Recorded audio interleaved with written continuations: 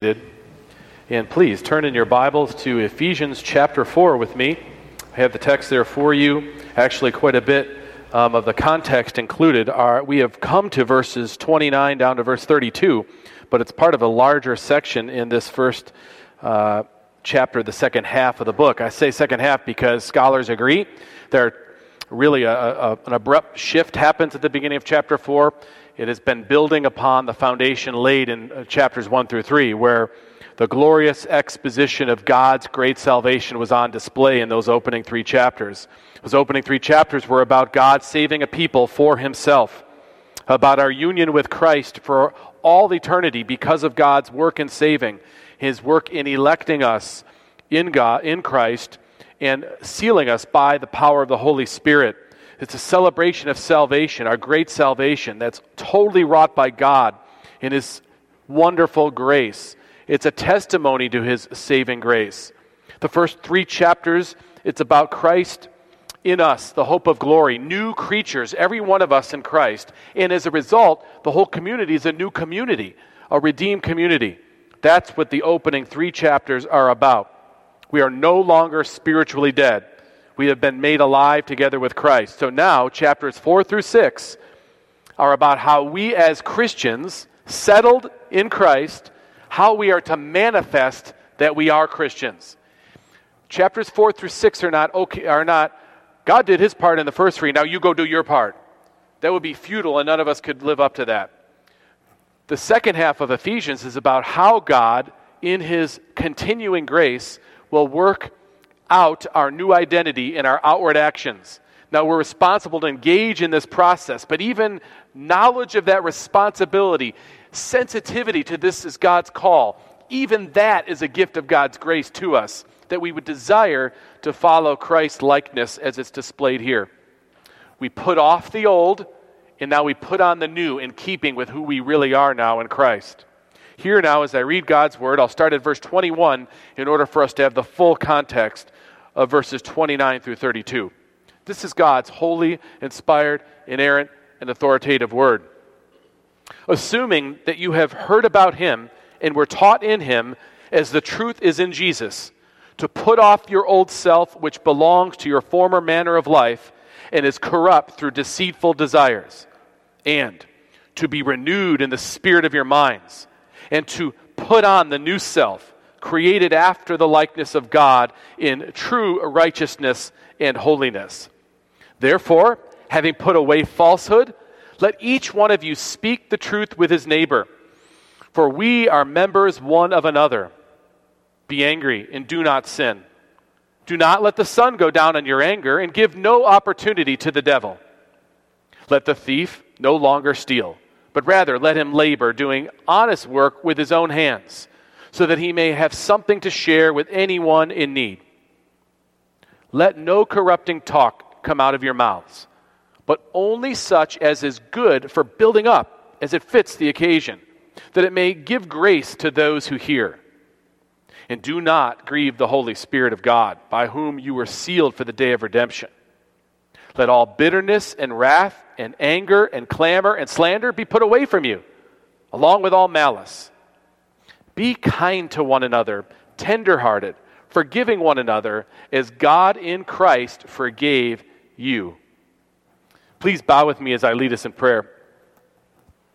Father, while we are a generally forgetful people, we do remember daily how bad off we would be if it were not for your saving grace.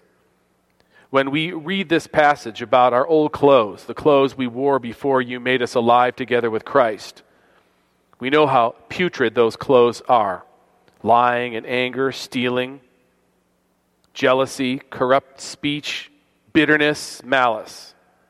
Father, help us to recognize these things hanging on in our lives and put them off so that we might put on what is ours in Christ, our Savior. Help us to put on speaking the truth in love, hard work, generosity, contentment with all that you've given us, speech that is grace-giving, kindness, empathy, and forgiving spirits. Lord, we truly want this for ourselves and for our church family. We truly want the world to know that Christ is real and the salvation that he brings is true. Please magnify your saving name through this church family called Redeemer. I pray this in Christ's name. Amen. So Paul in Ephesians has described Christians as a people who were dead but were made alive through Christ. Paul has described the human condition as in need of a resurrection. Paul does not describe the human condition as sickness or brokenness or illness, as if we only need some medicine. Paul describes people as spiritually dead in need of being raised to life. There's no mistake with the language that Paul uses in the opening chapter. So I think that bringing to your attention the person of Lazarus is a helpful illustration as we consider what Paul teaches here in chapter 4 and really beyond. Lazarus of Bethany, dead 4 days in the tomb. 4 days, rotting and stinking in the grave by that time. In the grave clothes that he was wrapped in, they had to be stinking as well. No doubt covered with the ooze of decay that comes from a corpse in that state. Nothing pretty whatsoever about a dead body for 4 days wrapped in those clothes. Those clothes, those cloths were there for a dead person. They were meant to hold that person together as the body decayed. So when Lazarus was raised, the grave clothes he was standing in had to come off. They didn't fit a dead person or an alive person anymore. They were made for dead people. They did not fit who was underneath it any longer. They did not tell the true story about who was beneath it. Those cloths became animated because the person inside was alive. And Jesus said, unbind him. And we understand that he was unbound. Those clothes that were no longer fitting were thrown off. Now we should assume, and I think it's proper to do so, he didn't stand there long before people got him the clothes that fit a living person again, that accented his being alive, that demonstrated the person underneath was living. This is, in many ways, a metaphor for the Christian life. We've been raised from our dead state. We no longer should wear our grave clothes, but throw them off. And we should put on clothes that match who we really are. I say this importantly in that order. You don't put clothes on so that you become a Christian or that you now do your part in your salvation. No, you are saved in Christ. If your rest is in the finished work of Jesus, you only rest in him because he's made you alive already. He's not going to make you dead again. Now, we're to live out the actual position we have before the Father outwardly.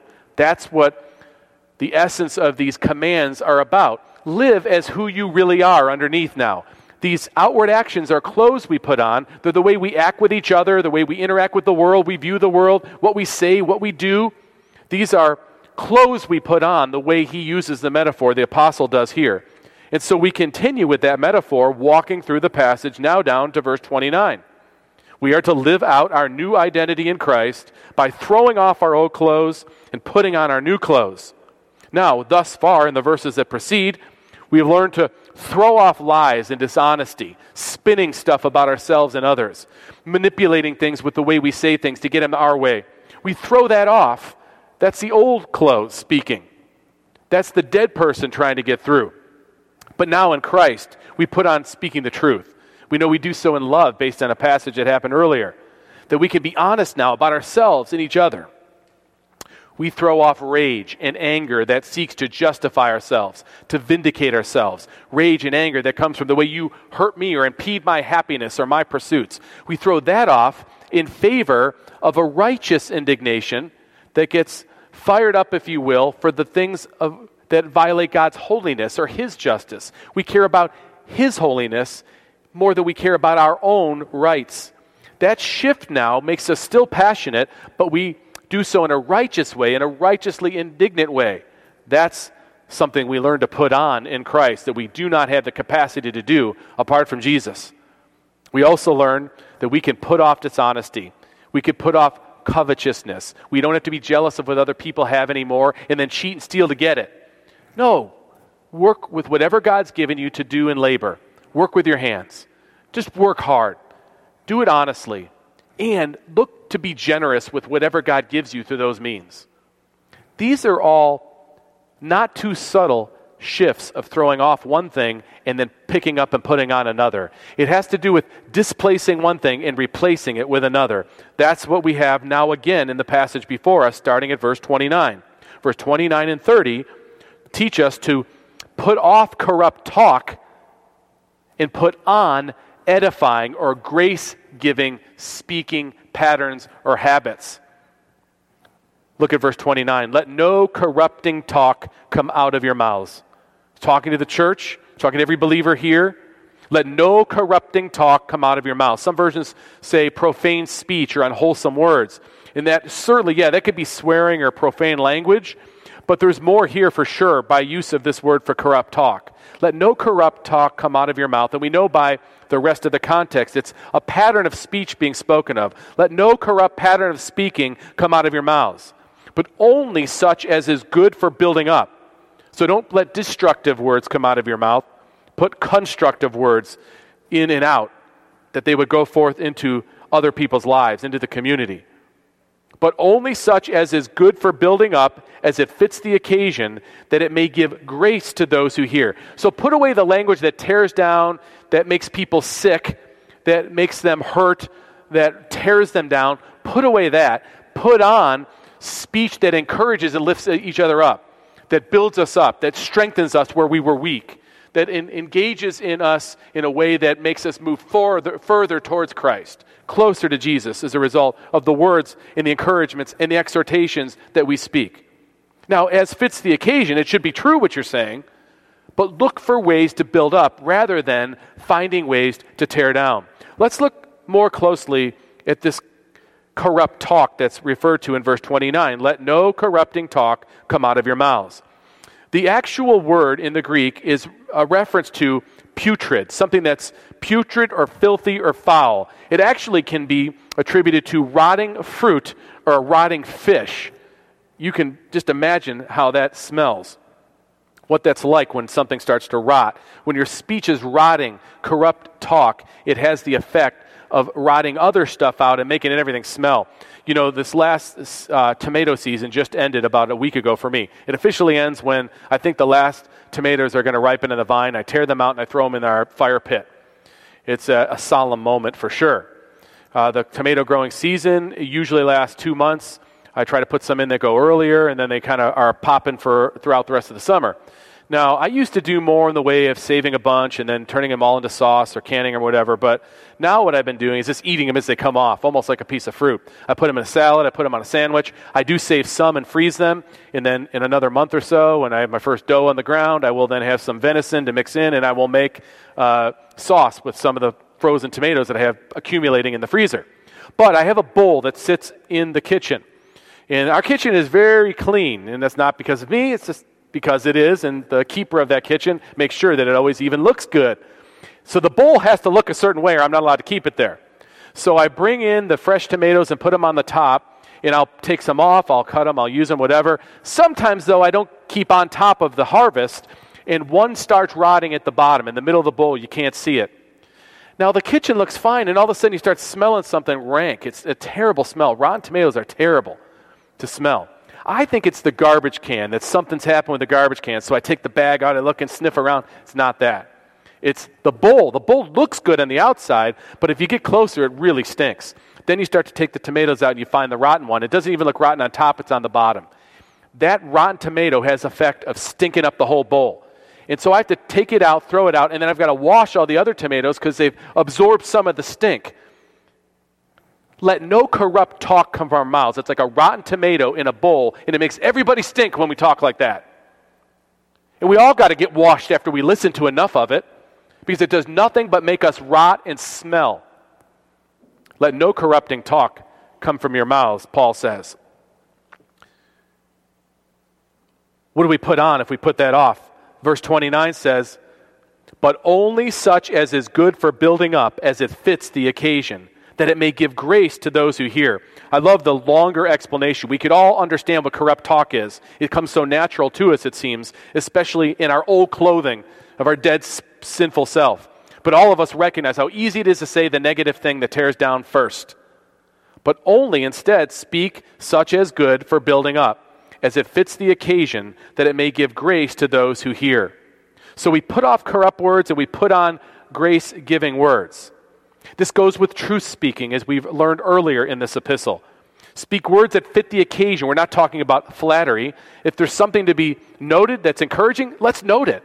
Let's make an effort. We go after speaking encouragement. That will necessarily mean less time for us to speak corrupting thoughts or talk.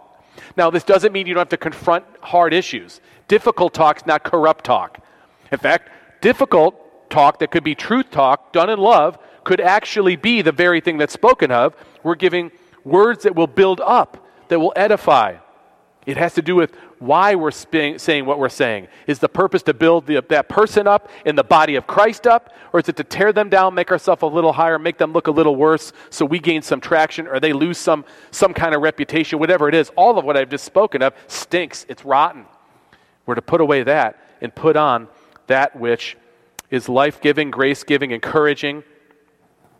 Think of your words and how words of encouragement you've received from people in your life have served to really keep you going or motivate you, oppress you. It was 4 years ago, almost exactly this time, 4 years ago, when I was taking AJ around to different colleges to figure out where he might go. And we visited 3 or 4, I think it was 4 total, where we sat down and had interviews with their admissions department and then have a representative talk to you about why this is a great place to go. He goes, sit in a class, talk to a coach, try to get a full picture of what the place was going to be in really a short time to determine where to go. I could tell by the second visit, he was already overwhelmed with trying to think through this and how do I pick this place? It seems like a big decision. With such little time to decide. In the third place we got to was Dordt University, where he ended up going. And one of the things they did was a little different, is they had him sit down with a professor and just talk to the professor in the department he was going into, which in his case is business. So we sat down with this professor. I was a little bit fatigued on these trips, to be honest with you, and I'd gotten used to the same kind of pitches about how great their programs were and all this and all that. Now, of course, what am I thinking of? Well, how much money is this going to cost? That's what I really want to know.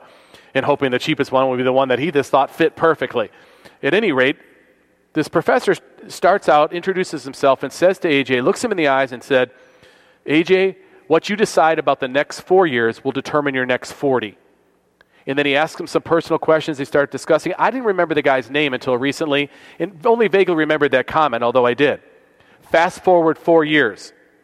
A month ago, Sherry and I went to watch one of his games. We figured we better go to one of his early games with the COVID thing going on. They could shut down any moment. So we went to the second game they played, watched his game, visited the campus. And afterwards, we were near the snack area. Now he's a senior. And we're sitting there waiting to get something to eat. And a professor walks by and says, hi to AJ. They interact. I could tell this is kind of neat to see. This is a mentoring relationship clearly with this guy. I didn't remember this was the same guy that I met 4 years ago. And so AJ said, I want you to meet my parents. And Dr. Hoekstra, do you remember when we first met, you told me that the next 4 years of my life would determine the next 40? I've never forgotten that. It's helped me throughout my whole time here at Dordt. And they had a great exchange. You could tell how happy he was to hear that. All I'm saying is something that I did not think much of resonated in my son's mind and heart, and it affected him. And I'm telling you that those words of encouragement you speak to someone that are thoughtful and intentional, they go a long way. I know for a fact that kind of thing done towards me over the years here has served to build me up and encourage me. It's to keep me going at times. I'm sure you can think of that in your life from parents, from friends, from your children back to you. When that starts happening, that's an amazing thing too, when they speak a word of encouragement back. Words of encouragement, how powerful they are they? If I did a survey, I know you would all agree, they are super powerful. Why don't we do it more? And if we did more of that, we wouldn't do as much corrupt talk. We wouldn't have time for it. Now, the corrupt talk is easy. That's the problem. I usually like to, on an illustration, end in the positive one, but I can't help but think of a negative one to tell you, because I think it shows you how powerful just the discussions we choose to have. So it wasn't too long ago, maybe 6 weeks ago, and we were, into the whole discussion of the masks thing and get into emails, which way, that way, and here, and this person, that person, with a school that we're running to, and we have so all nonstop. Seems like every day all I'm hearing is something about a mask. It was driving me crazy.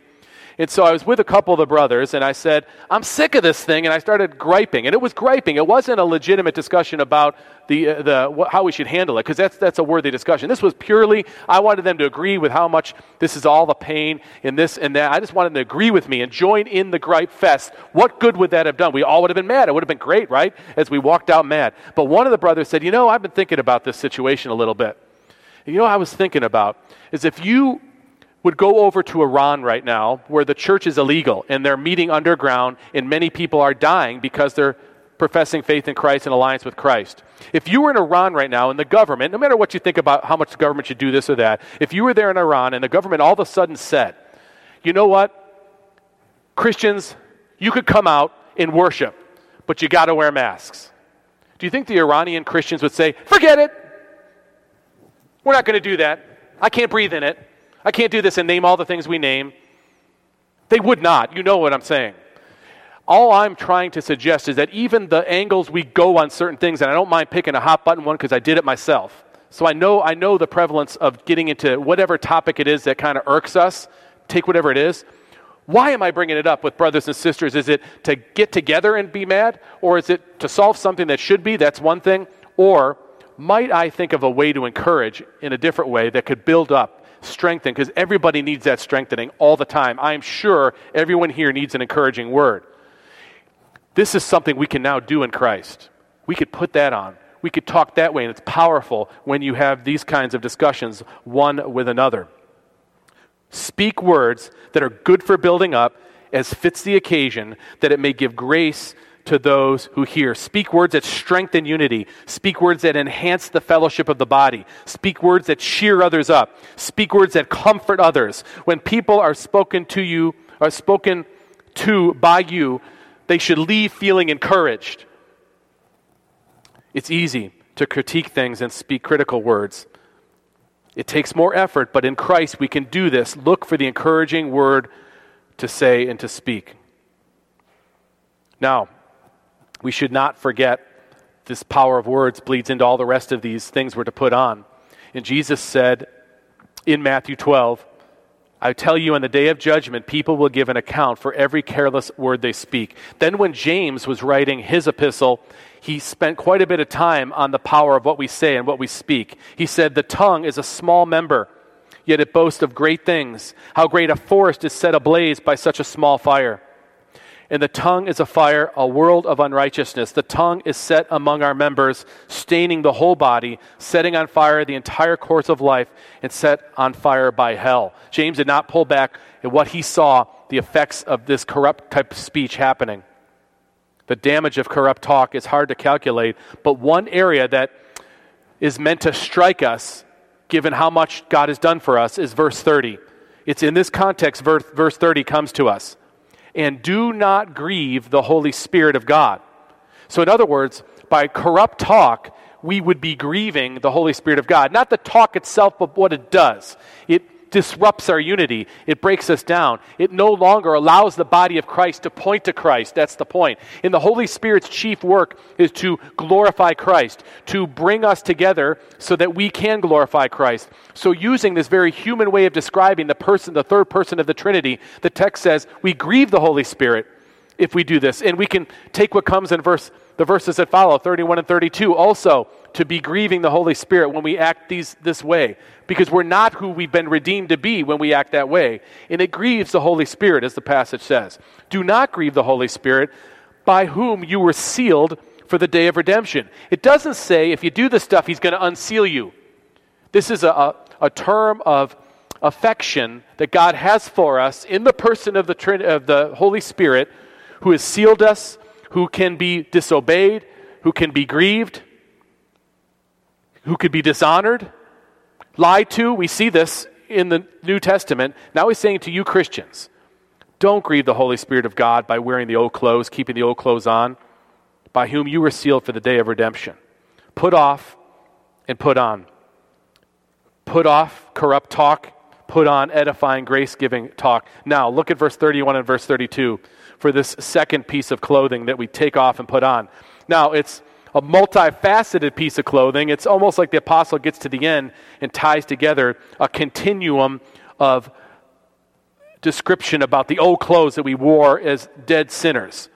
It put all this stuff off and put on something new. Put off the bitterness and wrath that comes with being a person outside of Christ, and put on kindness and forgiveness that now because of Christ you can put on.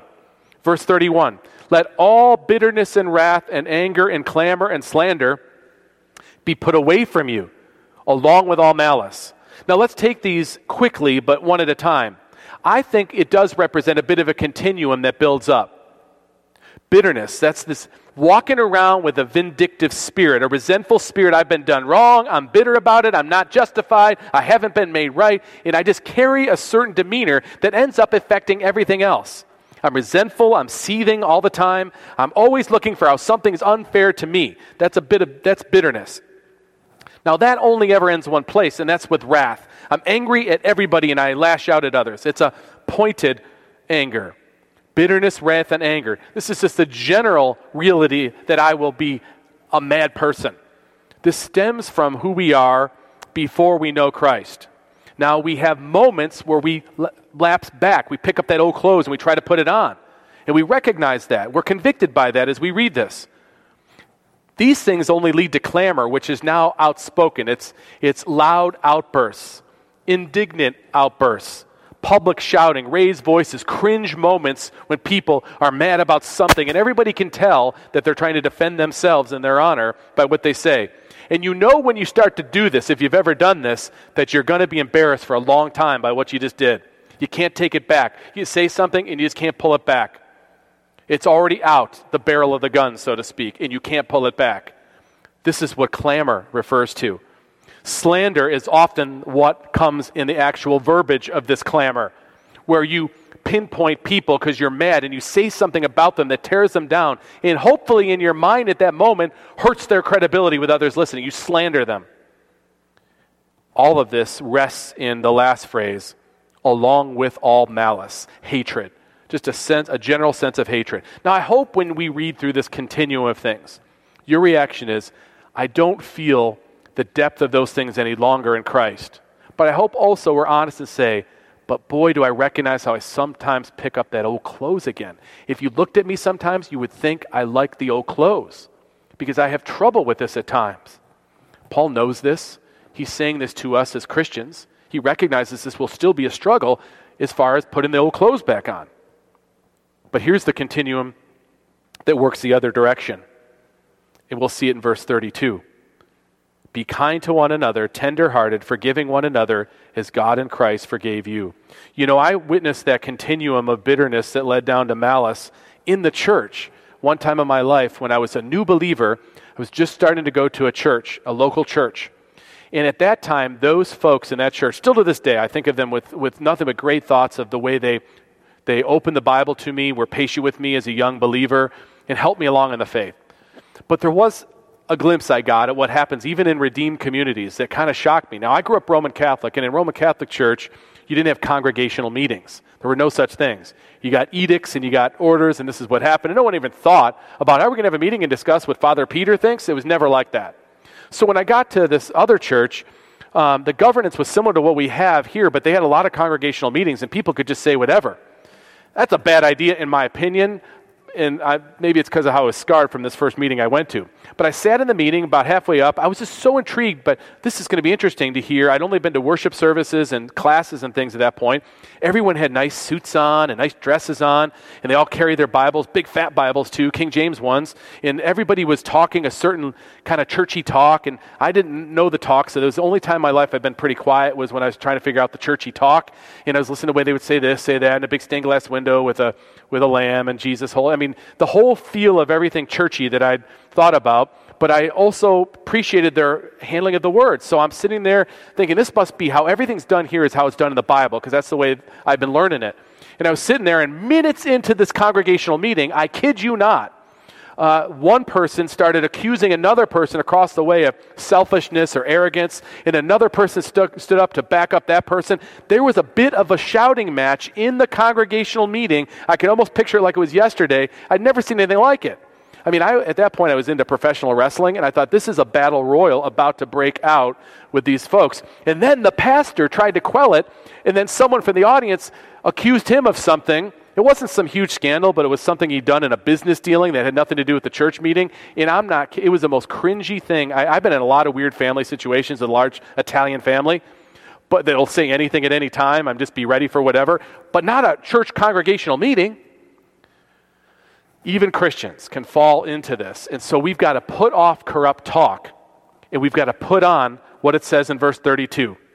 Be kind to one another, tender-hearted, forgiving one another as God in Christ forgave you. Let's look at the continuum here. It goes from kindness to tender-heartedness to being forgiving with one another. I suggest a potential continuum that builds here as well in Paul's mind as it's inspired by the Holy Spirit. First of all, put on kindness towards one another. I'm staying as still as I can. I don't know what to do with that. I know that you all wake up better, though, so it works out pretty nicely, sermon listening-wise, when the fuzz hits. Put on kindness towards one another. That's the first thing we do in response or to put off the corrupt talk. Now, what is kindness in particular? Kindness has to do with serving other people at their point of need. Someone is hurting in some way. How can I come help their hurt is what kindness looks like. How could I relieve what they're hurting concerning? Kindness prompts us to come alongside of someone and help lift them up and help them down the road a little further. Even if it means getting down in the gutter to help somebody or it costs us something, we're going to show kindness to them. So if we do that, if we look around for ways where people are hurting or needing encouragement, and we strive after that, that's going to keep us, again, from this bitterness in all these things that compile and it make us think too long and hard about what's wronged us in some fashion. Kindness is a way to really manifest Christ's likeness. Paul, when he was writing to the Romans, he said, "Do you presume on the riches of his kindness and forbearance and patience, not knowing that God's kindness is meant to lead you to repentance?" See, kindness towards others will draw them to God. They'll give thanks to God for your kindness to them at the point they needed it. This is why we show kindness to others. In Titus 3, 4 through 5, some of the most powerful verses on God's kindness, what we're trying to manifest when we show kindness to each other. But when the goodness and loving kindness of God our Savior appeared, he saved us, not because of works done by us in righteousness, but according to his own mercy, by the washing of regeneration and the renewal of the Holy Spirit. Paul indicates to Titus, the pastor at Crete, the underlying motivation for our kindness, for our tenderheartedness, for our forgiving spirits is the salvation we have. We can only show this if we've been saved, if we've been regenerated. This is the point of Paul speaking it to the church, because we can see this realized in our life. He says also, not only put on kindness, but put on tender-heartedness. What does that mean? Well, it's related to kindness, but it flows from it. It's not only recognizing where someone's hurt and trying to help them. It's a general demeanor about people and suffering in general, just the fallen condition of people. It's like Jesus looking at Jerusalem and just weeping. Or when Jesus was at Lazarus' tomb and wept. I think he wept just at the human condition that had brought it to the place where there was death like this and the suffering. He knew he would raise Lazarus again. Why did he weep? He wept at unbelief. He wept at people's strains and struggles and their sickness and all the injustices that are on this earth manifested in this man dying. He knew that Lazarus would raise and die again before glory. So there's a tender-heartedness has to do with having the heart of God towards the suffering of other people.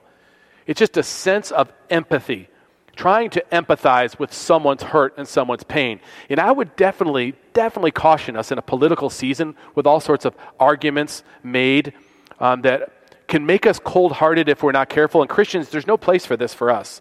We should endeavor to appreciate anybody else's suffering. Don't analyze all the ways they brought fault into it, because trust me, we've all done the same. At least at the moment of impact, appreciate and empathize. That's what God calls us to do.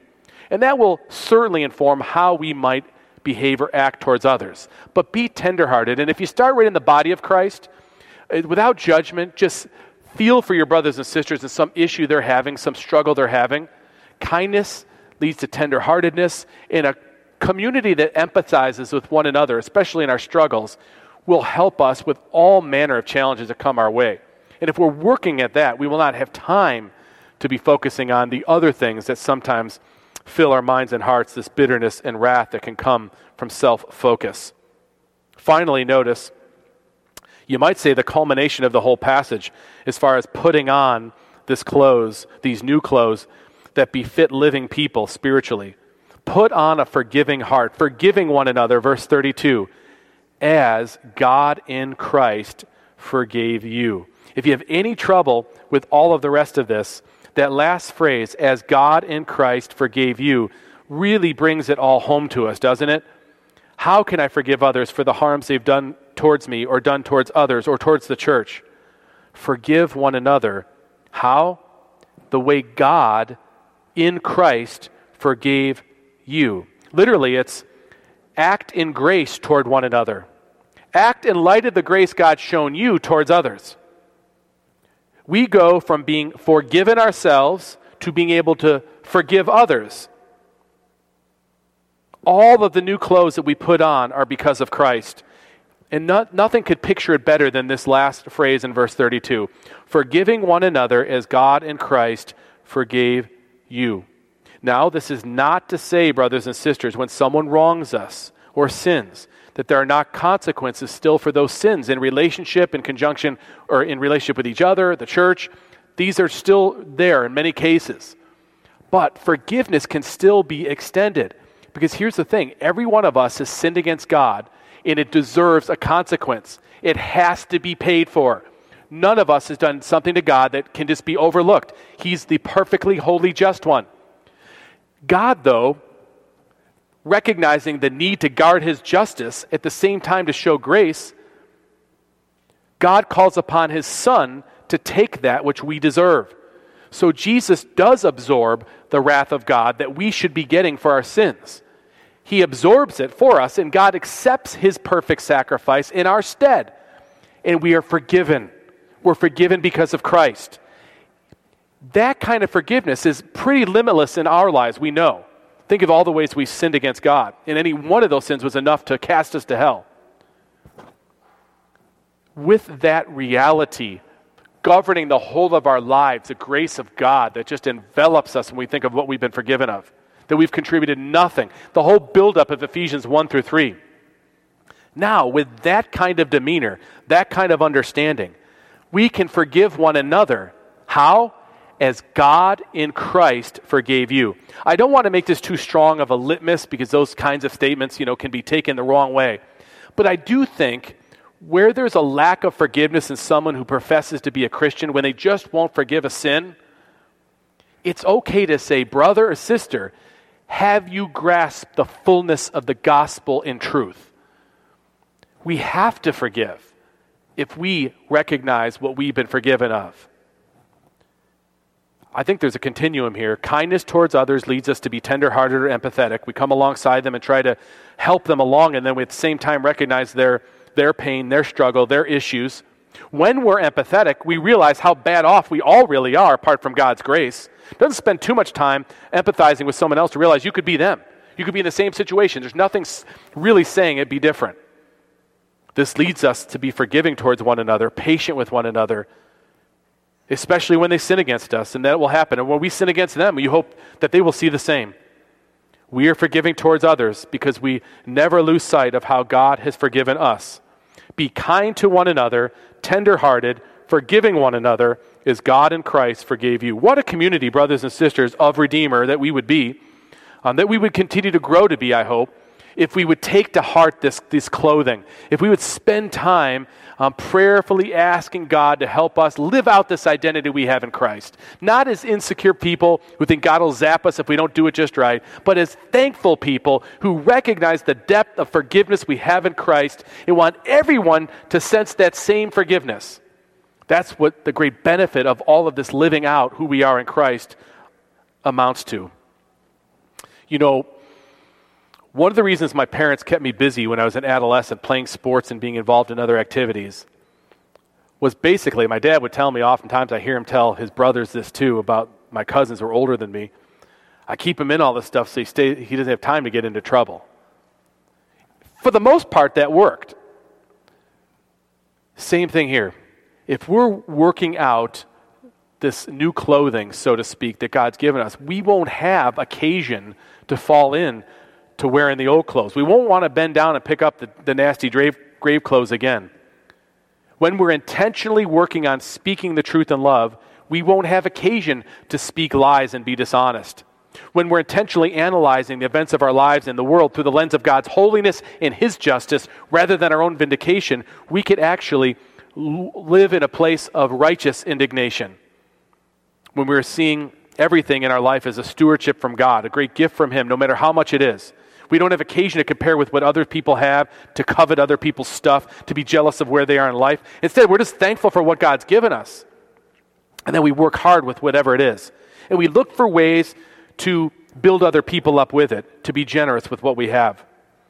When we are regularly looking to speak grace-giving words to others, when we are seeking to encourage others by what we say to them, we will have less occasion to speak words that tear others down. When we're intentional about kindness, empathizing with others, looking for ways in which we can apply the forgiveness we have received towards others in relationship with them, then we will have much less occasion to stay bitter and wrathful towards others.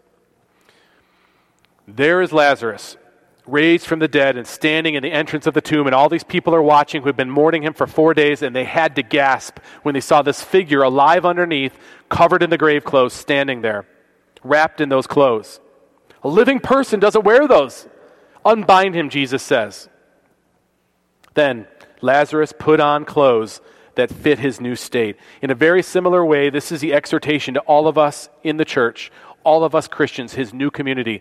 He's saying to us, unbind yourself of the old clothes, put on the new clothes that reflect who you are as new creatures in Christ and a new community in Christ. Let's bow together as I lead us in prayer. Lord, we confess our total dependence on the righteousness of Christ given to us by union with Him through faith. We confess that even the faith that binds us to Christ is a gift from you. Our prayer is that our lives would manifest our identity with Christ. We want to honor you with our lives, and we know that it starts right here in the church among fellow brothers and sisters in Christ. Lord, my closing prayer for chapter 4 of Ephesians is that you would help us to recognize the old clothes that we are wearing and put them off. But Lord, as shown so clearly by your word, we are called to put on new clothes, the new clothes that are listed here, that are shown here. And for this, we need more of your grace. So please pour it upon us. I pray this in Jesus' name. Amen.